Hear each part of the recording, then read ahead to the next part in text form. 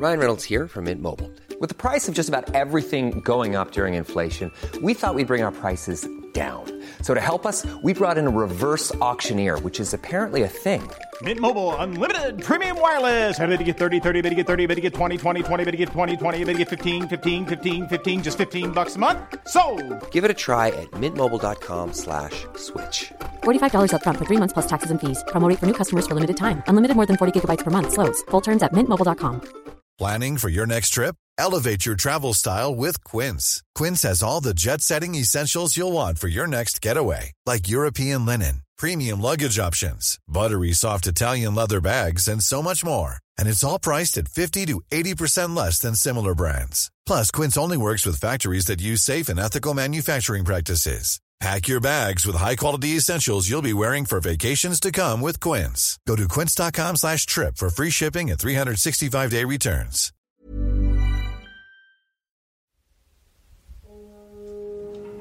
To some, it was the fulfillment of a dream. To others, it was an instrument of destruction. A creation that could change the course of history. It was stolen from my factory. Where's the package? This is the FBI! What do we tell the president? Tell me exactly why this merchandise is so important to the feds. It's a rocket. A rocket? What? What's the matter? I don't know. There's something under the seat. Oh, my. What do we got here? What are you supposed to do? Is it a bomb or something? No. I wouldn't touch that if I were you.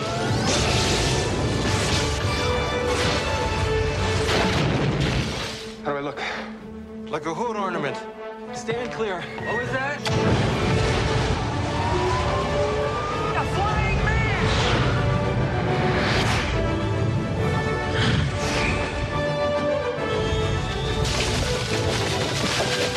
Big gopher.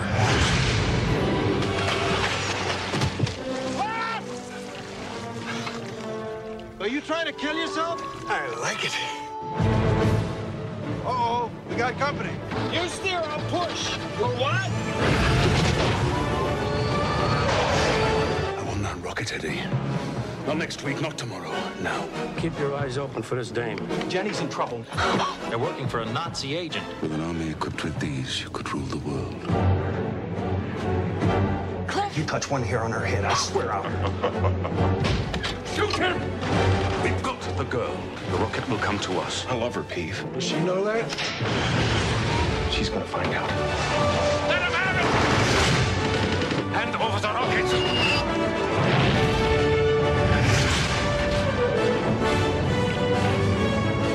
The Rocketeer. Go get him, kid.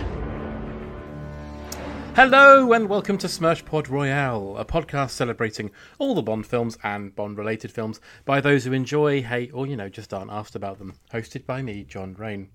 This week we'll be heading back to the golden age of Hollywood in order to give an actor's career a much-needed boost before he gets fired. Yes, it's the Rocketeer, and joining me to hold our sticks in our hands and do this one for the fatherland is co-host of the wonderful Cheap Show podcast, Paul Gannon. Hello, Paul. Hello, thanks for having me. I only just realised that was an intro when I started getting the references to all the weird Nazi stuff. So for a minute, just for a small minute, I thought you'd lost your mind. But now I know where we're going. Yeah, I knew you'd get the Nazi stuff. Which is only in reference to the film we're talking about, not an interest in Nazi stuff in general. I want to make that clear. No. But you do have an interest in joysticks, though. Do I? Yeah, you're on Games Master, weren't you? Oh, well, I didn't get the golden joystick. No, but you used a stick thing. Did I? Didn't you play a game? Oh, I played Duck Hunt on Games Master back in the day when I was a wee little boy. I think I was 14 when I did that. Oh, yeah. Was that Dominic Diamond or? It was the first series. It was the last episode, and for some reason, I was the special guest that episode was Emlyn Hughes. So they obviously wanted to go out on a scouse note for some reason. Obviously, yeah. So you didn't get to go on the oil rig that Dexter Fletcher had. No, I looked out on that in many respects. I think you did. But anyway, so we're here to talk about Rocketeer. Do you like Rocketeer? I love The Rocketeer. It's one of those films that, quote unquote, they don't make anymore. Yeah. I mean, they barely made it then. No, and this is the thing, even back then, you could see reviews of the film saying, oh, they don't make them like this anymore. And I was like, Christ, mate, give it 20 years. Also, they didn't market it at all and didn't bother promoting it. They just let it go out and die. Yeah, weirdly, just considering what they were trying to do with that film, which is launch their own kind of Indiana Jones franchise. Yeah. It's very odd. Very odd. I don't get it. No, I don't get it. But let's try and disassemble this thing and put it back together and see if it works. Oh, good. I'll do that then. Well, we started with 1938 in Los Angeles, and we meet Cliff Secord. Now, he's got a special plane called the GB Racer. Yes, it's nice. It's very nice. It's the next new cool thing. You need a test pilot to test it. It looks terrifying.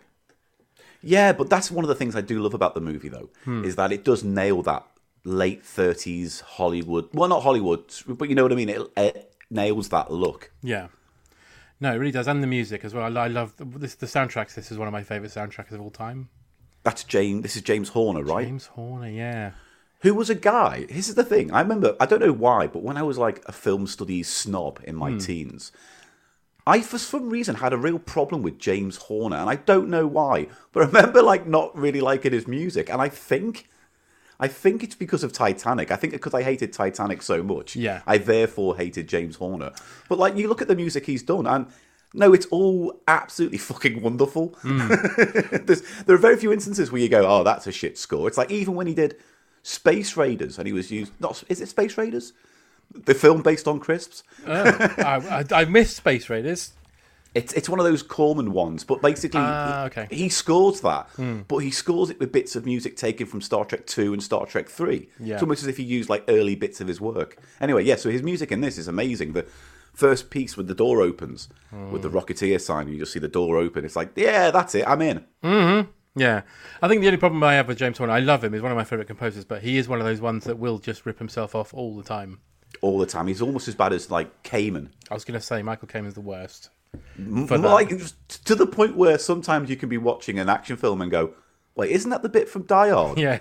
I'm pretty sure The Last Action Hero is made up purely of offcuts from his earlier films. Yeah, so is License to Kill. Yes. Yeah. Yes, that's true.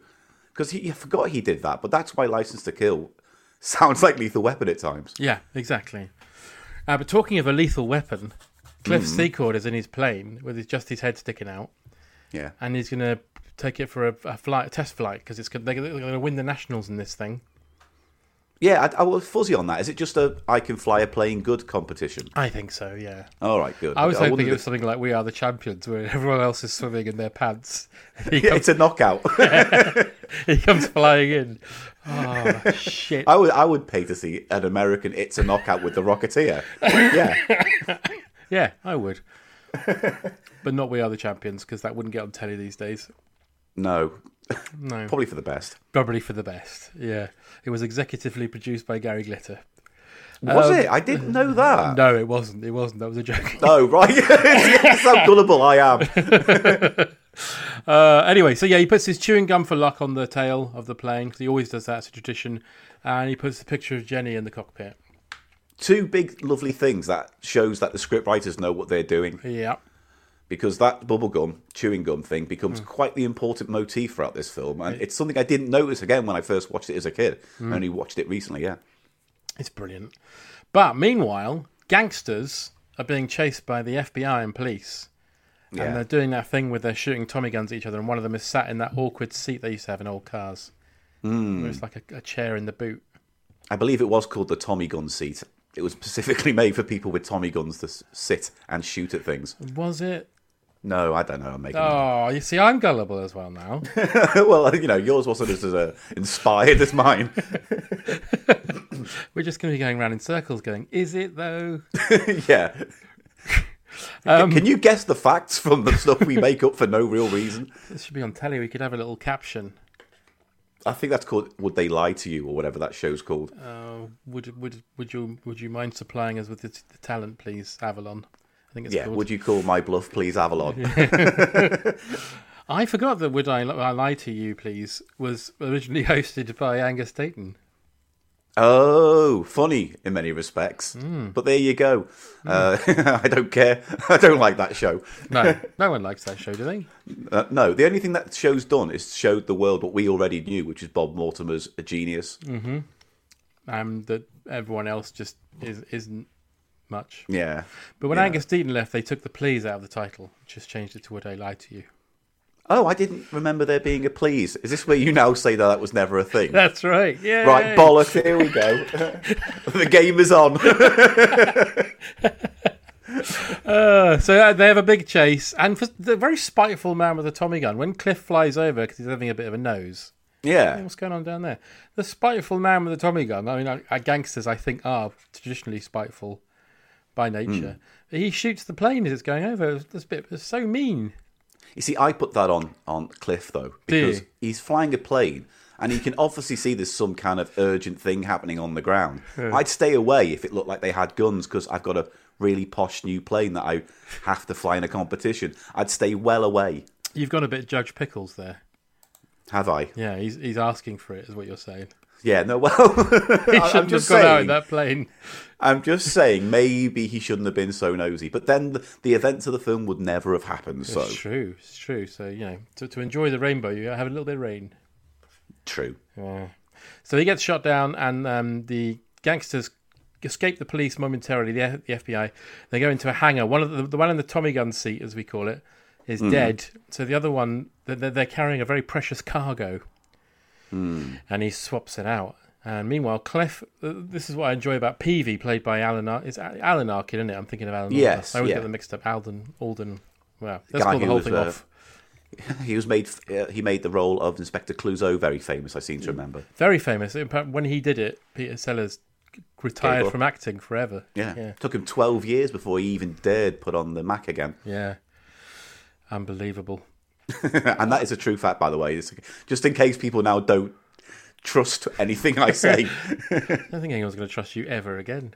That's true, as is life. But I like the Peavy's positivity, because when they crash the plane and it burns into flames, Peavy walks over, looks at it and goes, well, that's the end of that. Yeah, he's very pragmatic, Peavy. He seems to be very he rolls with the punches, and I almost admire that in the character. His surname is C. Is it? No. No, I know. I saw that one coming, but only because I was thinking, should I make that joke? And I'm glad you did. He invented leatherette trousers. Yeah, I believe so. After all that plane business didn't work out for him. Yeah, it's the only way to go. So Cliff and the FBI getting a little punch. And then, meanwhile, Howard Hughes. It's Howard Hughes. By Lost star Terry O'Quinn. That's right. He was one of those guys, isn't he, though? He's one of those actors who you go, oh, he's in everything. I just, Stepfather, I remember watching those films as a kid and then putting it together, oh, it's him from Lost. He's in that. Yeah. And the FBI guy, he's, what was his name? I can't remember his name, but he used to be in everything as well. Oh, the kind of guy with the long face? Yes. Who gets a punch later on. He was in Death Wish 3. He played the cop in that, didn't he? He did, yeah. Who eventually has to side with Bronson. Yeah. Because the police force ain't working. No. I want you to do your bit and we'll turn a blind eye. Yeah. Isn't it? The whole series is basically about turning a blind eye to an old man with a gun. Mm-hmm.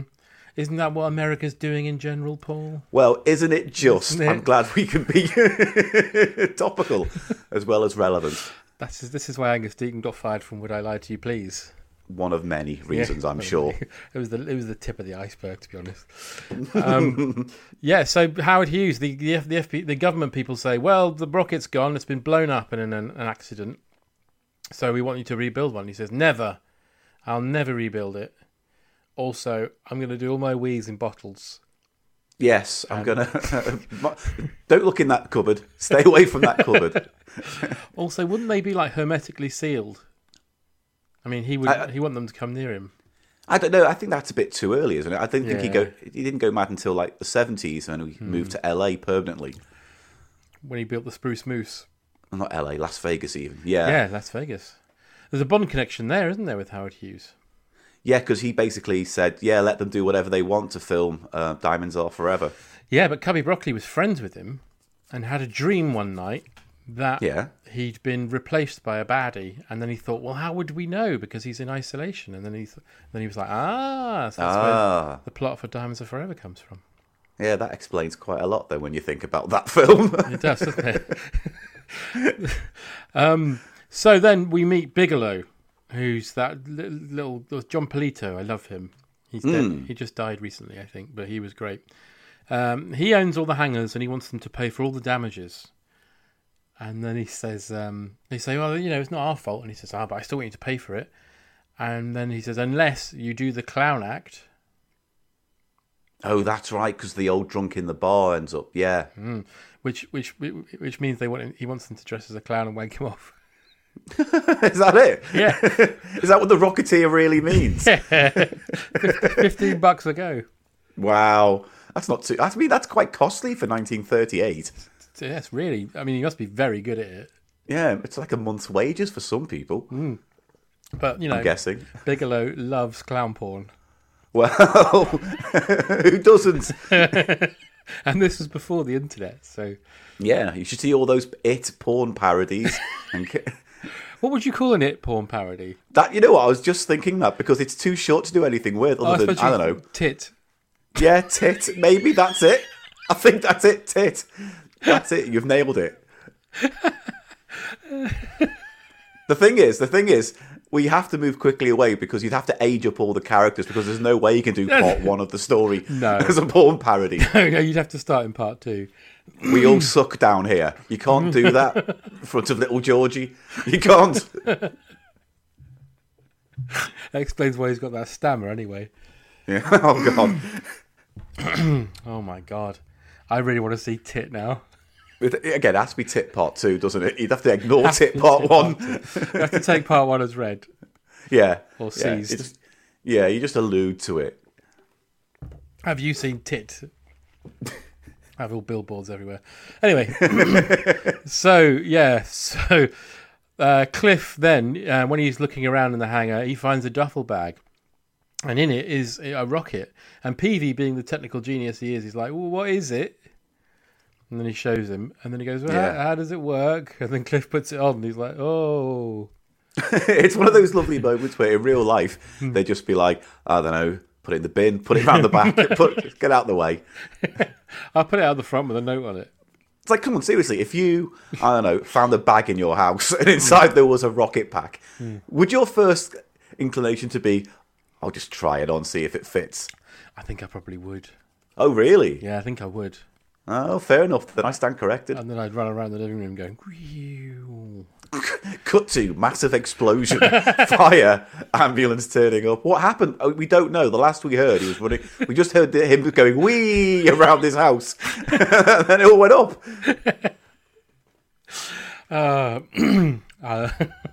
It's a good story for the funeral, though. Yeah, isn't it? And all because he loved that damn Disney film. Yeah. I don't know how people knew to leave a rocket in my house, but I'm thankful that I went out in the way I would have liked to. It's because you got a PO box set up. You get fans sending you stuff. Hopefully, I'll get a copy of Tit soon. Part 2.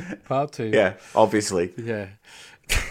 That's how you weed out the wrong uns. You put Tit 1 and 2 out for sale, and everyone that buys one, you arrest them immediately. So you turn a series of porn films into a kind of to catch a killer kind of thing. Yeah. To catch a predator, yeah. It's like, please sit down. Oh, I see you've rented Tit Part 1. Can you explain? I got confused. I thought it was the real film.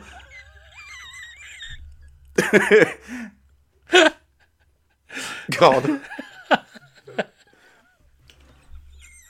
I've gone. Oh dear. Oh dear.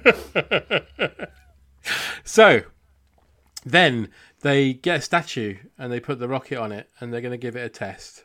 Yeah, I like that bit. But then we cut to Neville Sinclair, Timothy Dalton. Yay! It turns out he's hired Valentine's gang. Valentine is played by Paul Savino from your Goodfellas.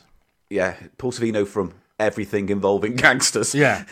He was in Dick Tracy as Raisin Face. That's right, yeah. This is the way they get the timeline. Because at the timeline when this film came out, Dalton had finished with the Bond films, right? Yeah. Yeah. And Dick Tracy had just come out as well. Yeah, well, Dalton had done License to Kill the year before. This was 1991, wasn't it? So 2 years before, but it basically had retired, yeah. Oh, or resigned. All right. Resigned. Interesting, okay. Yeah, and yeah, so Dick Tracy was 1990. This is 91. So yeah, it was all everyone loved gangsters in the early 90s. Yeah, and those 3 summers, though, in a row were just packed with everything. Everything that we remember from our youth were basically 89, 90, 91. Yeah. And Dick Tracy tried to copy the Batman marketing by just having the logo and no writing on the poster, and everyone was like, what is it? Yeah, what is it? Is it another Danny Elfman movie? Because it sounds like it. It certainly is. You know what? I watched Dick Tracy back recently, and I will say this for it. What it lacks in action and adventure, it makes up for in style, because it's one hell of a good-looking film. It's beautiful to look at, but unfortunately, the thing that really doesn't work is that everybody has got makeup on in a little bit, and then Dick Tracy walks in and it's just Warren Beatty. Yeah, and the weird thing is with that film, again, not going to derail this too much, is that if it just had one extra middle action scene, like a proper piece of adventure, you could probably forgive its slow patches and the fact that it's basically a Sondheim musical. Yeah. You do get a montage where he punches the man and the man sort of helicopters over the other side of the room. Yeah, that's it. All the fightings are done in tableau. Yeah. You need a little bit of action. Or like an aggressive bumming. That's why the porn parody of Dick Tracy got about quite a bit. Well, that's easy, isn't it? Yeah, you don't have to change anything. No. I think you might have to, though. Oh. Change Big Dick Tracy? I don't know. What Dick do you want to Tracy, do? that's it. Yeah. Perfect. Yeah. Or suck my dick, Tracy. No, I like Big Dick Tracy better. Okay, good. Because I guess his little wrist radio thing will be brilliant, wouldn't it? Big Dick Tracy, calling Big Dick Tracy. Yeah, but that's it. That's the only gimmick he's got is a wristwatch with the radio in. Yeah. Yeah. Unless it plays porn music when the time is right for l'amour. Obviously, you'd have to remove the subplot about the kid. Right, we're going to have to move on again. Yeah, we have to move on. We can't do this all day. No. So, yeah, he says to Valentine's gang that he wants them to get the package, and they're like, well, we're not having anything to do with this because we don't know what it is. And then he says, it's a rocket. And then he says, I want that rocket, Eddie. Yeah. Because it's not revealed at this point of his ulterior motives. No, we don't know No. yet. It's funny that they introduce him first with that scene. Yeah. And not the scene with him as the actor hero, the Laughing Bandit, you mean? Yeah. It's funny that they don't begin with that and then... But I don't know, I can see... It's the only kind of part of the script I don't quite get. It feels like they need to get that bit of exposition out the way. So when the reveal comes on that he's listening to Cliff and his girlfriend talking behind... all that kind of stuff. Yeah. Because you need to know why he's interested in that topic of conversation. Yeah, or when there's a bit where they go to the cinema on a date and they're talking about going to see a Neville Sinclair movie. Why not have a scene from the movie that they're going to see to show you that he is an established Hollywood actor? Yeah, I guess that would have been enough as well. Yeah, fair enough, but interesting anyway because it slightly takes away a bit of the mystery element of the story to reveal it up front that he's got an ulterior motive. But Dalton's great in this. Oh, he's brilliant. Obviously. Because he's having lots of fun. Yeah. He is having a whale of a time as a mustachioed Hollywood actor with a slight Scouse accent. With just a slight one. Yeah. Well, yeah. Because he's got I love that kind of Timothy Dalton tone he's got, where everything comes across like you're being shouted at by a headmaster. It's nice. It's not a complaint at all. It's just one of those things where it's like he comes across like the headmaster who shouts at you because you drew a dick and balls on the blackboard. He could be the demon headmaster. Hey, reboot that with him. That would work. Yeah. I think they did reboot it, but I think they rebooted it recently and they made it a sexy young guy. Oh, God. Really? Yeah, I think so, Sexy demon headmaster. You know what? We need to keep swerving out of these. Erotic. Oh, no.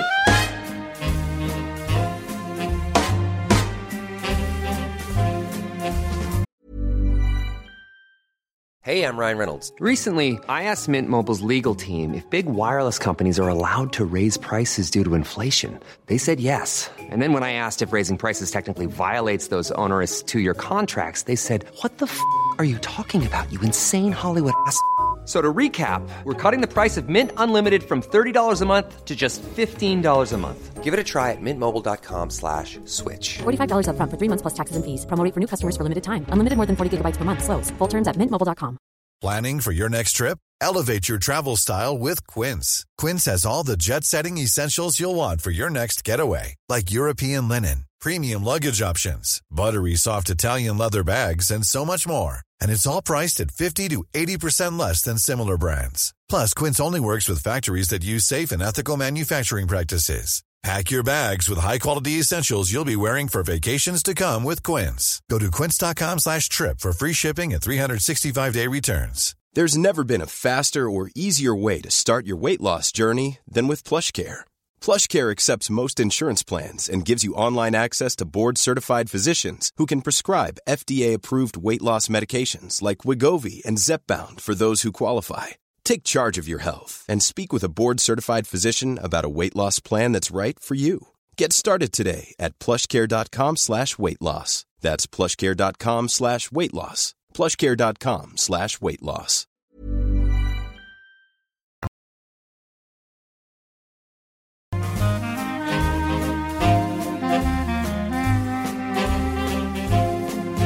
Yes, so he says bring them the rocket and he'll triple their price.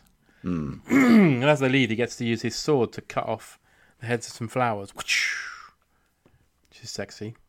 It is sexy, but then do you reckon he, like, after that scene cut, he went, "Oh, I shouldn't have done that. They were nice." Yeah, that was for my late mother. Yeah, I was meant to put them on her grave later. Oh, I'm gonna have to go out and buy more now. I could sellotape them back on. Staple? Well, they don't have the staples back then, did they? No. I don't know. That's a good question. Did they have staples in 1938? Please do email in if they had staples in 1938. Not the store. I mean, no. Yeah, good. No, absolutely. But what he's actually done is he sent his monstrous henchman Lothar, who's the only character in the film who looks larger than life. So everything's quite realistic, but he does look like, to be fair, a Dick Tracy villain. He looks exactly like a Dick Tracy villain, yeah. He's based on a baddie from the old Basil Rathbone Sherlock Holmes films. Oh, really? Yeah, I can't remember the name of the actor, but in the Sherlock Holmes films, he was called the Hoxton Horror, and his face looked exactly like that. Ah. So they used him in this, and they got an actor called Tiny Ron Taylor to play him. Yeah, he's one of those. That's one of those tinies in quotation marks, isn't it? Yeah. Yeah. Unless that was his real name. That would have been very forward thinking of his parents. Exactly. And if you want to see Tiny Ron Taylor, then you should watch the film Roadhouse. He's in it as one of the henchmen. Oh, really? Yeah, there's a bit. His finest work is when Patrick Swayze's using his binoculars to look across the water at the party going on at Brad Wexley's house, whatever it's called. And there's a big tall guy doing like a kind of Watusi. And that's him. And he looks really awkward and out of place. That's him. Yeah. And he cameos in this as well. Yeah. Yeah. There we go. So, meanwhile, Cliff is taking out Jenny to the cinema, as you mentioned. Yes. And then after the cinema, they go to the Bulldog Cafe. And there's a bit of a Shaun of the Dead Winchester Arms thing going on here because he always brings her to the Bulldog Cafe. And she's bored of it because she's bored of small town living and she wants to be a star. She wants to be a Hollywood star. Yeah. And she's, you know what, Jennifer Connelly. Connelly. Really good in this, but you feel like they missed a beat somewhere along the line with her character. Like there was something she had to do. Yeah. She never quite does it in this film. Because she's obviously the damsel in distress type character, but it's not like she can't hold her own. The scene later on where she goes, "Oh, I finally played the scene with the great Neville," blah, blah, blah. It's a really nice little payoff for her character, but, you know, she does a lot of hard work in this, and I think she does it well. She does. Yeah, this is only like 5 years after Labyrinth. Ooh. Did she do Labyrinth after that horror film? What's it called? Tit? Argento's horror he did. It was like she plays a child who can communicate with bugs. Oh, I don't know. Was that Tit Part 2? Yes. Yes, it was. I don't... Oh dear! I wish I'd never mentioned it. I know. I don't want to think about tit again. No, set don't. me off. Yes, well, I don't know which way it will set you off, so therefore, can we please move on? Let's move on. But so the one thing he hasn't told Jenny though is that the plane crashed. So his hopes of getting into the National are all over. And then she mentions about the plane, and then that man Malcolm in the middle at the bar. Yeah. He says, "Oh, you're going to be in the National, Cliff, after your plane exploded and burnt out, and you look like a real prick." Yeah. It's like, shut up, mate. You're a drunk. How dare you? Yeah. Judge me in front of my woman. You can't even fix a toy plane. Yeah. You gibbering idiot. Sorry. Well, talking of which, he's trying to fix this toy plane, and a wheel from it flies into Jennifer Connelly's soup and sprays all over her. And soup's another motif as well in this bloody film, if you remember that. It is. It's like she orders soup at the beginning, they use the soup later for the secret note. There's all this soup. There's a real soup metaphor going on. I mean, I might as well mention it now. There's a bit later on where Timothy Dalton says, "We didn't order the soup," and then Cliff Secord says, "Someone ordered it for you." Yeah. You don't order soup and send it to someone's table. And if someone did, you wouldn't eat it. No. Because if someone sent me, "Oh, that man over there bought you a bowl of soup," I'd be like, "Yeah, no thanks. I'll skip that, thanks." Yeah. There is a note floating at the bottom. Yeah. Alleyway, 5 minutes. It's like, no, I'm not. No thanks. Can imagine sending someone, "Oh, that lady's very attractive. Please send her a soup." He slides the soup down the bar. She grabs it with one hand. They could do that. If Heinz did that as a kind of Bugsy Malone pastiche, but with soup. Oh, yeah, like they did... what was Crunch. that advert in the 80s that did it? Was it Apples? Yeah, Le Crunch Bunch. Yeah. Yeah. And they grew up to be the Credit Le Crunch Bunch. Oh, God. Anyway, so... Yeah, please. Yeah. So then when she's like, "Oh, I can't believe you let me find out in front of all these people like a fool," and he's like, "Well, the only reason they knew is because they were there." And then she's like, "Oh, because I'm sorry, I couldn't be there. I was auditioning." And he's like, "God, you're always auditioning. What's wrong with you?" It's like, mate, she wants to be an actor. Yeah. She's got dreams, mate. And then he mocks her roles that she's got. Yeah. It's a weird way to kind of introduce your love story by having two people who don't seemingly like each other's lives that much. Yeah, I don't buy them as a couple. I really like them, though. I like him. I think he should have done other things, but he didn't. No, not really. It seems to be one of those things where it's like, once the film kicks off and the adventure starts happening, all that stuff kind of gets forgotten about. So it feels like they just had to give them some kind of character problem that they had to use to kill the beginning of the film, kill time, just to kind of build something. And yeah, then it's all kind of forgotten about, even at the very end where she goes, "Oh, next time I'll just stay around here and be a mum." It's like, oh, there's your characters going out the window. Yeah, and he says, "Not the way I do it." I meant flying a rocket. Yes. Meanwhile, Lothar has got into where Eddie's guy is in hospital and says, "Where is it?" And squishes him in half, breaks him in half. Yeah. Scary. It's like Jason Voorhees. It is. Yeah, what did he do? Didn't Jason Voorhees literally do that in one of the Jason films? He did it in Freddy vs. Jason. Freddy vs. Jason. Oh, no, he does it in Jason Lives as well. He bends a man backwards. Excellent. Snaps his back, yeah. Yeah. Oh, good times. Yeah. Memories. Have that song and then images of Friday the 13th movie of brains being smashed in and heads being crushed. I would love bodies that. being snapped. There's some good ones in there as well. There are some good ones in there. Yeah. I like the one in part 3 where he squishes the man's head and his eyeball flies into the camera. That's because 3D films had the beauty of having the most pointless death possible, just so you can have stuff like that in. But that film unnecessary yo-yo use as well. I was just going to say, that's got a yo-yo in it. Hey, look, and it's also got that, "Would you like to have my doobie?" Passes it right down the camera. Bless them. I will always say, I would rather sit down with the Friday the 13th movie than any of the Halloween sequels, which I all find boring. Yeah, I agree. I couldn't agree more. I love the Friday the 13th. But only up to part 8. After that, they're shit. 8 is... Manhattan. Oh yeah, all right. That's got its moments in it. Yeah. I don't mind Jason Goes to Hell. I don't. I do. It's not a Jason film, but I will say this for it: there are some scenes in it I really liked, like the fake out at the beginning with the FBI and the takedown. And I liked, when the woman got punched in the jaw and it went into her brain. That was good. So there's bits in there I do like. And then the Freddy glove comes out the ground. It's not completely without merit, Your Honour. I don't like it. You don't like Jason X as well? No, I don't like Jason X, no. Ah. It's got a good kill in it, but... Freddy versus Jason? It's okay. I have fun with that. I remember when I went to see that in the cinema, everyone seemed to be having a good time with it. I was expecting Jason to be Bobby Charlton at the end because he's got this wispy comb over all the way through it. That would have been excellent. And what a twist. And then that means Freddy could have been Emlyn Hughes. He was horror Simon film Weston. series, Saints in Greavesy. Yeah. It's like killer, I don't know, perverts. I don't know. Killer perverts. The killer perverts, Satan Greavesy. Yeah. What's their method of killing people? Mostly boredom and football stats. What makes them perverts then? They do it wearing S&M costumes. I don't know. What, so like a kind of like necklace thing with the bikini that's made of leather with the little rings going around the nipples. That sort of thing. Yeah. Perfect. Think of it as Saints and Greavesy meets Hellraiser. And we're good to go. They've both got those microphones sticking out of their throat. The ones that you use when you do football.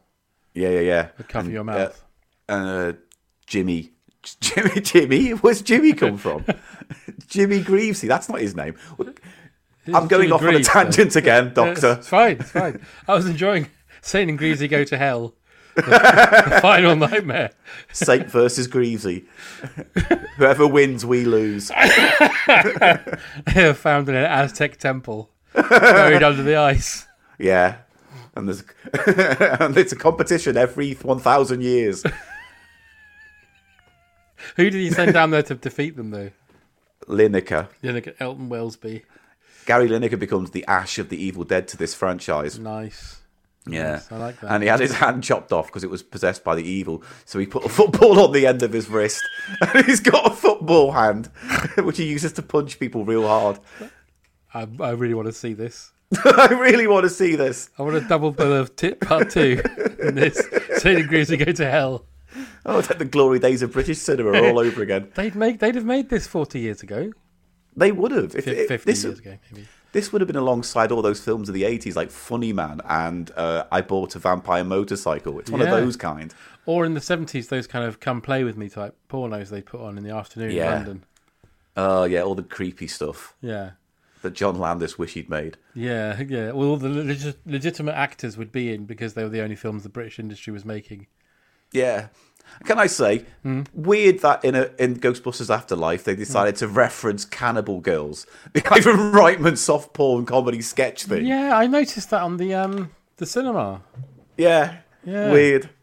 They could have put twins on there, It could have been anything. Could have been Junior. Could have been anything other than Cannibal Girls. I objected to the fact that at the end, Ivan Reitman held Jason Reitman's hand while he did a big shit on Harold Ramis's grave. How am I doing, Dad? Good.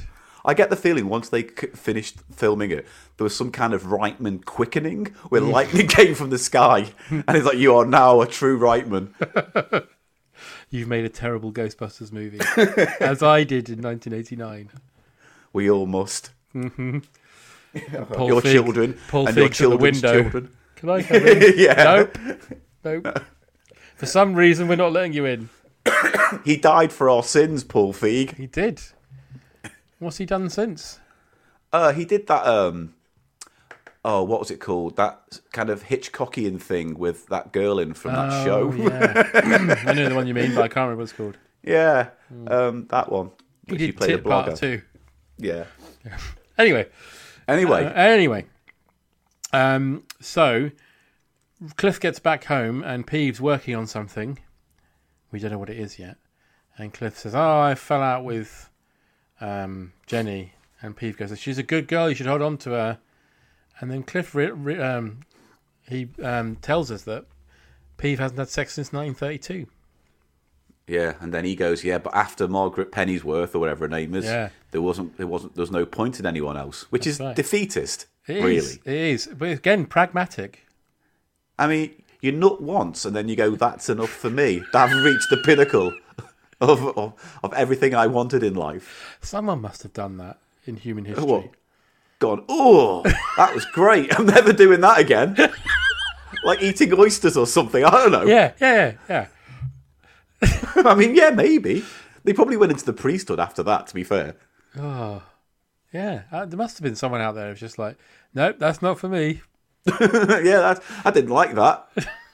I prefer golf. And though Nick Faldo was born.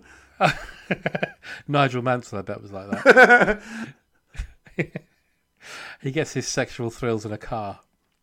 Yeah, but in the boot, in a Tommy gun seat, which he has installed. Meanwhile, Neville Sinclair is filming this sword scene from The Laughing Bandit. We will never know who the Laughing Bandit is. The Laughing Bandit. It's an interesting name, but it kind of feels right, you know? Yeah. I can get it. Not as good as The Laughing Policeman. No. I'll give him that, but, you know, just as good. But that lady has to say a line, "Oh, my prince, with that you drink of my lips so deeply." So deeply, yeah. But she's rubbish because she's the producer's daughter. Yeah, it's funny, that scene, in many respects, because, like, it's so joyous and silly and daft, and then, but you still feel sorry for her, even though, like, she shouldn't be on screen at all. It feels like a horrible time to have a go at Sofia Coppola, doesn't it? Was this the making of Godfather Part 3? I think it was, yeah. I think every time she said a line, everyone was like, oh, okay. Oh dear, there goes all the atmosphere in the scene. She just walks in every scene and just goes... she's a talent vampire. Get her behind the camera where she can't do the damage. She did one good film, Paul. Which was? Wow. Oh, Antoinette. No, what was it called? You know, the one with Bill Murray. I can't even remember what it's called. Oh, Lost in Translation. Yeah. I remember watching that and feeling like I felt like I'd watched someone's home video for 90 minutes of their trip to Tokyo. A lot of people raved about it just because a man whispered into a woman's ear at the end, I think. Yeah. He said, Egon's ghost. Yeah, he leans over and he goes, I've heard they're going to use Egon's ghost in the new Ghostbusters film. And then the credits roll. That's why I'm not doing it. Yeah. Oh dear. Franchises are great, aren't they? Oh, aren't they? I'm still recovering from it. They either die young or live long enough to become the bad guy. That's right. And who said that? Billy Two-Face in Batman Lives. I thought it was... I thought it was the clown in Tit Part 2. Yeah. While he was being filleted. Yeah, oh dear. In spider form. Yeah. God, that's a horrible fucking image I've just given myself. It really is. Oh no, a big dick spider being knocked off by someone I took on. So the scene gets fucked up, and also the co-star he was with in the scene, he stabbed him. Yes. I think that was acting, though. Yeah, they go, Charlie got stabbed, and then Neville's like, "Oh, I'm so sorry, Charlie." Oh, yeah. Charlie goes, "Was it because was I stealing the scene?" And we don't hear about that again. No, we don't. It just suggests that he's a bit more cavalier than his character may suggest. Than the cavalier he's playing may suggest. Yeah, he's a bit more laughing than a cavalier. He certainly is. If anything, he's a bit of a bandit. It's funny, though, because isn't he perfect for those kind of roles anyway? Yeah. It's like you could easily imagine Timothy Dalton doing a Robin Hood. Well, he kind of does in Flash Gordon, doesn't he? True. I mean, he even looks like him. Forget he was in Flash Gordon. But he does the big dance on not the dance, but the fight to the death on the topple table. That's with the spikes. That's great. It is. And he says, "Freeze, you bloody bastards." Which is, a line that will go down in infamy. I want that on a t-shirt. I do. But with Arnold Schwarzenegger's face underneath it, so everyone gets confused who said it. Yeah. Imagine Arnie saying that line. Freeze, you bloody bastards. You have to dub him like they did in that Hercules film. Dub him with a Scouser. If you had to give him any kind of British nationality, I would probably say, Arnold's a Scouser. Or a Welshman. I don't Arnold, actually, maybe he's a Welshman. I'd love to hear Arnold Schwarzenegger as a Welshman. Yeah, it's a great poem. Hasta la vista, baby. Yaki da. Get to the Yaki da chopper da. Didn't work, Paul. Yeah, mine came out as a Geordie, so I'll go with Geordie. Geordie Schwarzenegger. Yeah, come with me if you want to live. Come on, love. I need your boots, your claws, whatever it is else you've got on your pet. All right. All right, love. Meanwhile, so Cliff knocks over the set. Neville says he wants Jenny sacked. Yeah. Oh, dear. And while he's sitting down cursing that the scene's been ruined, he overhears, as you mentioned earlier, Cliff telling Jenny about the rocket he's found. Oh, I found a rocket, love. It's a big long one with a bee trapped in it. Aye, it's lovely. It's very shiny. I don't know why all of a sudden he's become the Stotts, but whatever. This is your rocket. So a little explosion. To break the tension. Just to break the tension, little explosion. He overhears them. He tries to follow them, but they've gone. And then Cliff gets back to the air show where he has to do his clown act. But because he was late, Malcolm, and because he feels bad about spoiling his date the night before, he takes over for him. Oh no, but he's pissed off his head. And then you do get a reasonably thrilling hero. Yes. Bumbly kind of hero moment where he has to figure out the Rocketeer pack himself. And we also get my favourite stuntman in this, which is when he puts on the rocket pack and he says to Peeve, "How do I look?" And Peeve says, "You look like a hood ornament." He presses the button, and a stuntman wearing a really bad grey to black wig and a moustache is pulled backwards at a huge rate, and it just looks like the worst wig and moustache combo ever.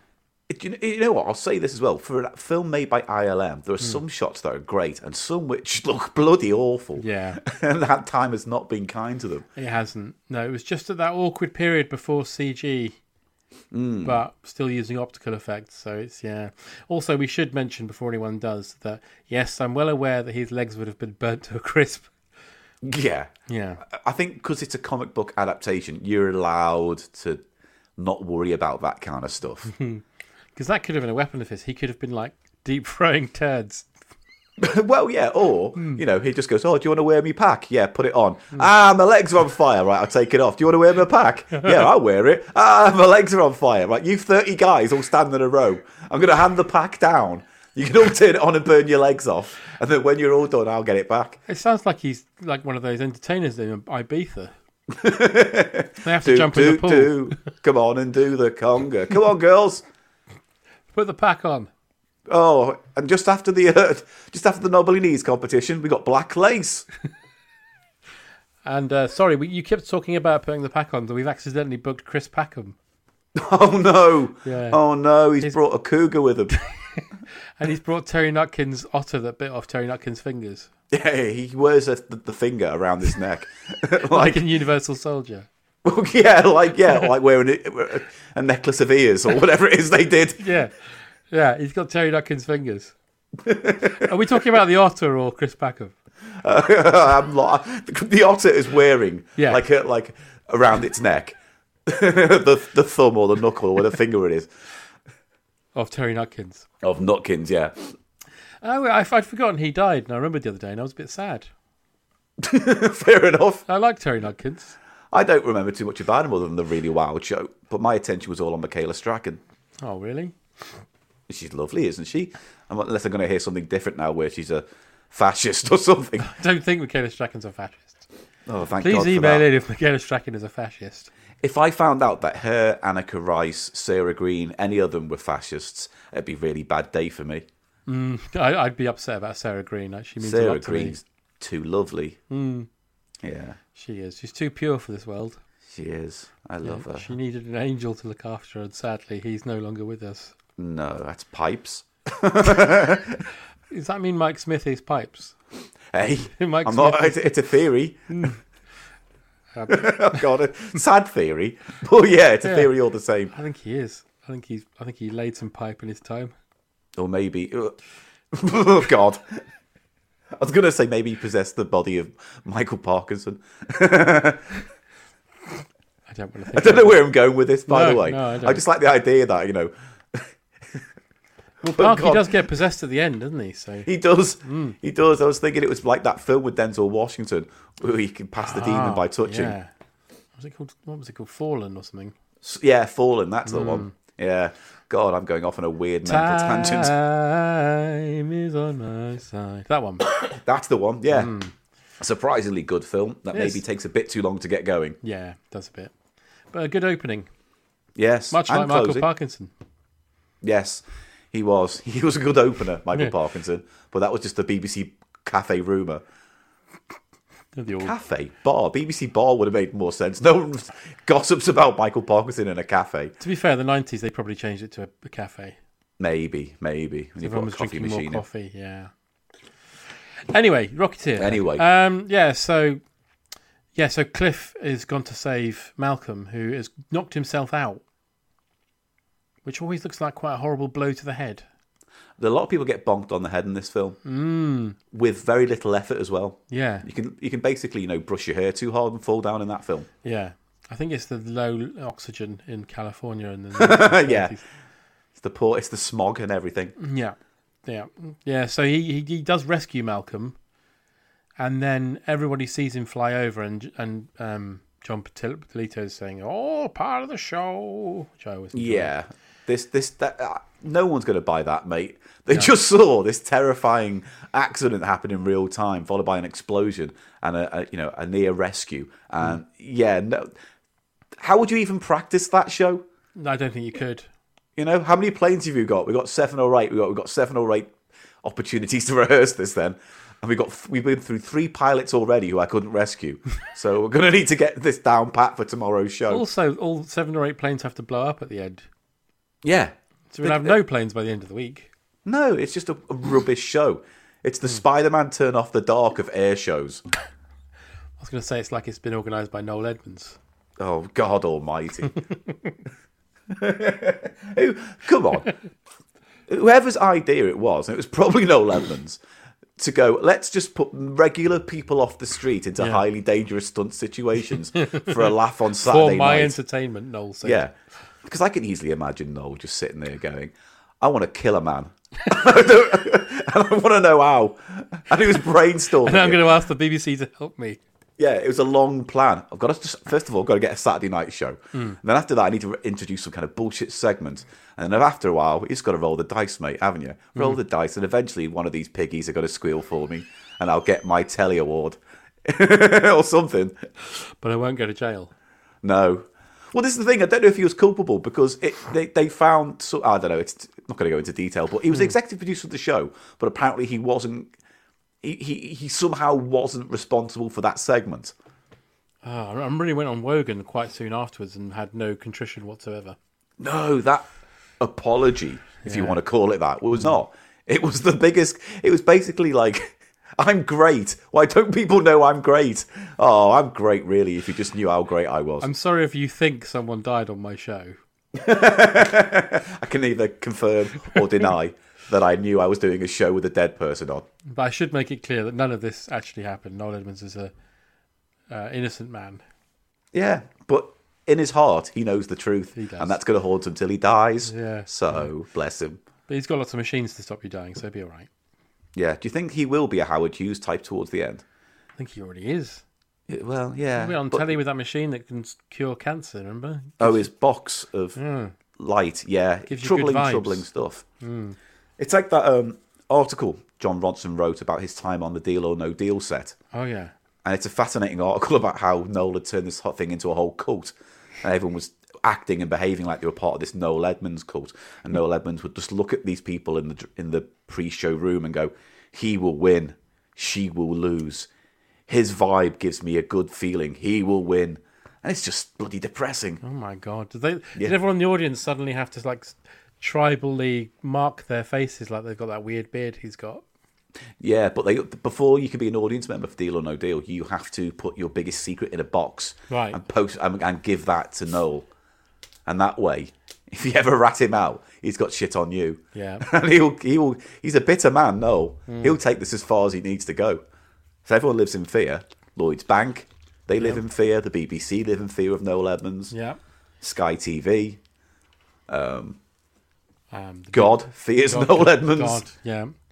The Reverend Jim Jones. All of them. Yeah. They all. There's going to be one day. There's going to be a Noelstown incident, isn't there? All boxes full of Kool-Aid that have been opened. Yeah, except it won't be Kool-Aid. It'll be Baby Sham for him or something. Yeah. It'll be something naff in 80s. Ribena. Yeah. Oh. So, yeah. Did you hear what happened down Crinkley Bottom? Yeah, well, Noel built this community for a couple of years. We kind of let him keep it to himself. But then, I don't know, 500 dead now. I don't know how it happened. And a big burning wicker blobby in the middle. We don't know what's gone on. We should have kept an eye on this. And then the Noelstown tapes come on, where it's just Noel Edmonds leaving tapes about all the bad reviews he got and then why they're wrong.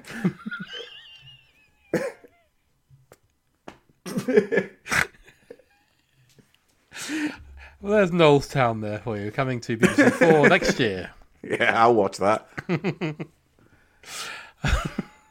So Cliff, he's being chased by everybody because he's flying around, and then he lands in a river, and Peavy picks him up in a tiny little van. I'm sorry, I keep forgetting we're doing a review of Rocketeer, and all I've got is Noel Edmonds in my head. This is terrible. I keep getting these whiplashes between what we're meant to be doing and what I'd rather be thinking about. I keep thinking about Tit 2. It's just sunk in my mind. I can't get it out. Shannon Tweed is Pennyworth or whatever. Pennywise. I'm trying to think about Penny thighs. Penny thighs. Yeah. It's not very sexy though, is it? Fanny wise. Fanny there wise. We go. Move on.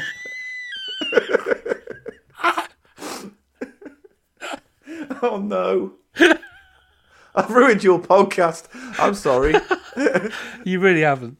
Oh, good. It's usually like this. I'd hate to set a precedent. Fanny wise. Oh no.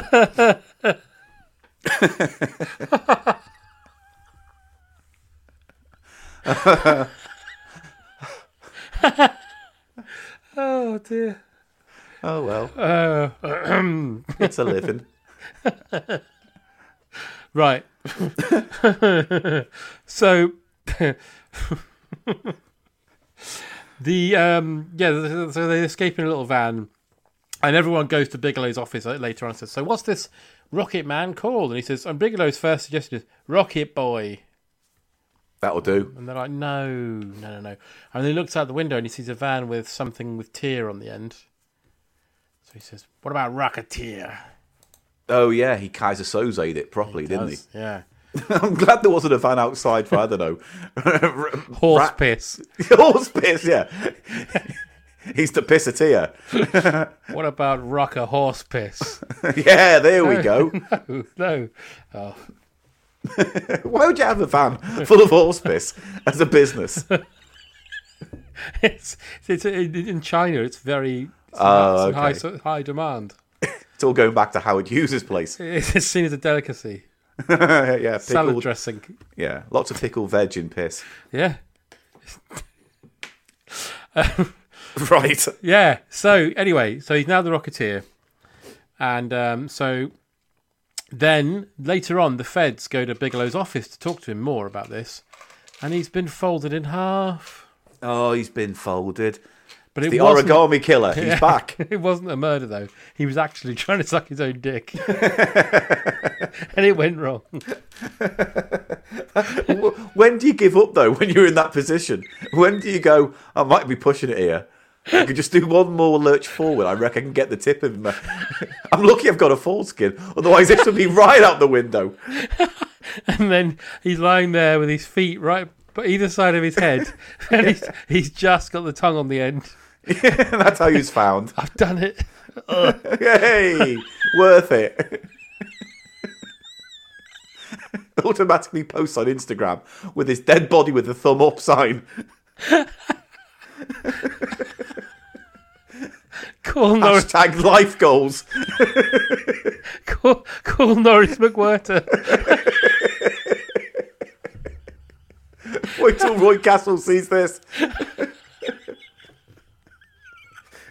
Never did that with Cheryl Baker on Record Breakers, did they?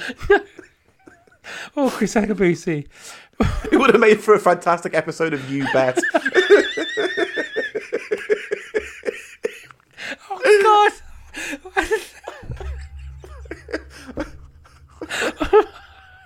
Imagine going on You Bet. Say, I can suck. Suck my own dick. Well, Matthew... we're going to ask this panel of celebrity judges if Alan from Croydon can suck his own dick. What do you think, Damien from Brookside? No, I don't think it can. Oh, I could crush your grave. Oh, no.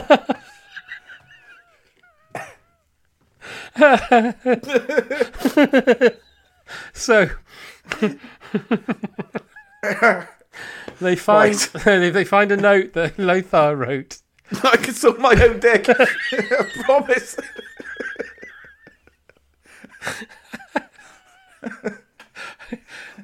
The next note just says, vis-a-vis dick sucking. Had small accident. Please could you call an ambulance?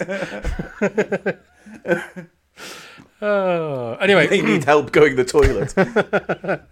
I wish he'd have lived and then he just had to walk around like that. So he'd kind like of Reagan from Exorcist, with his head facing down and looking from behind him. Oh, yeah, paranoid till the last day of his life. Yeah. Oh dear, oh dear. Rocketeer then, anyway. Yeah.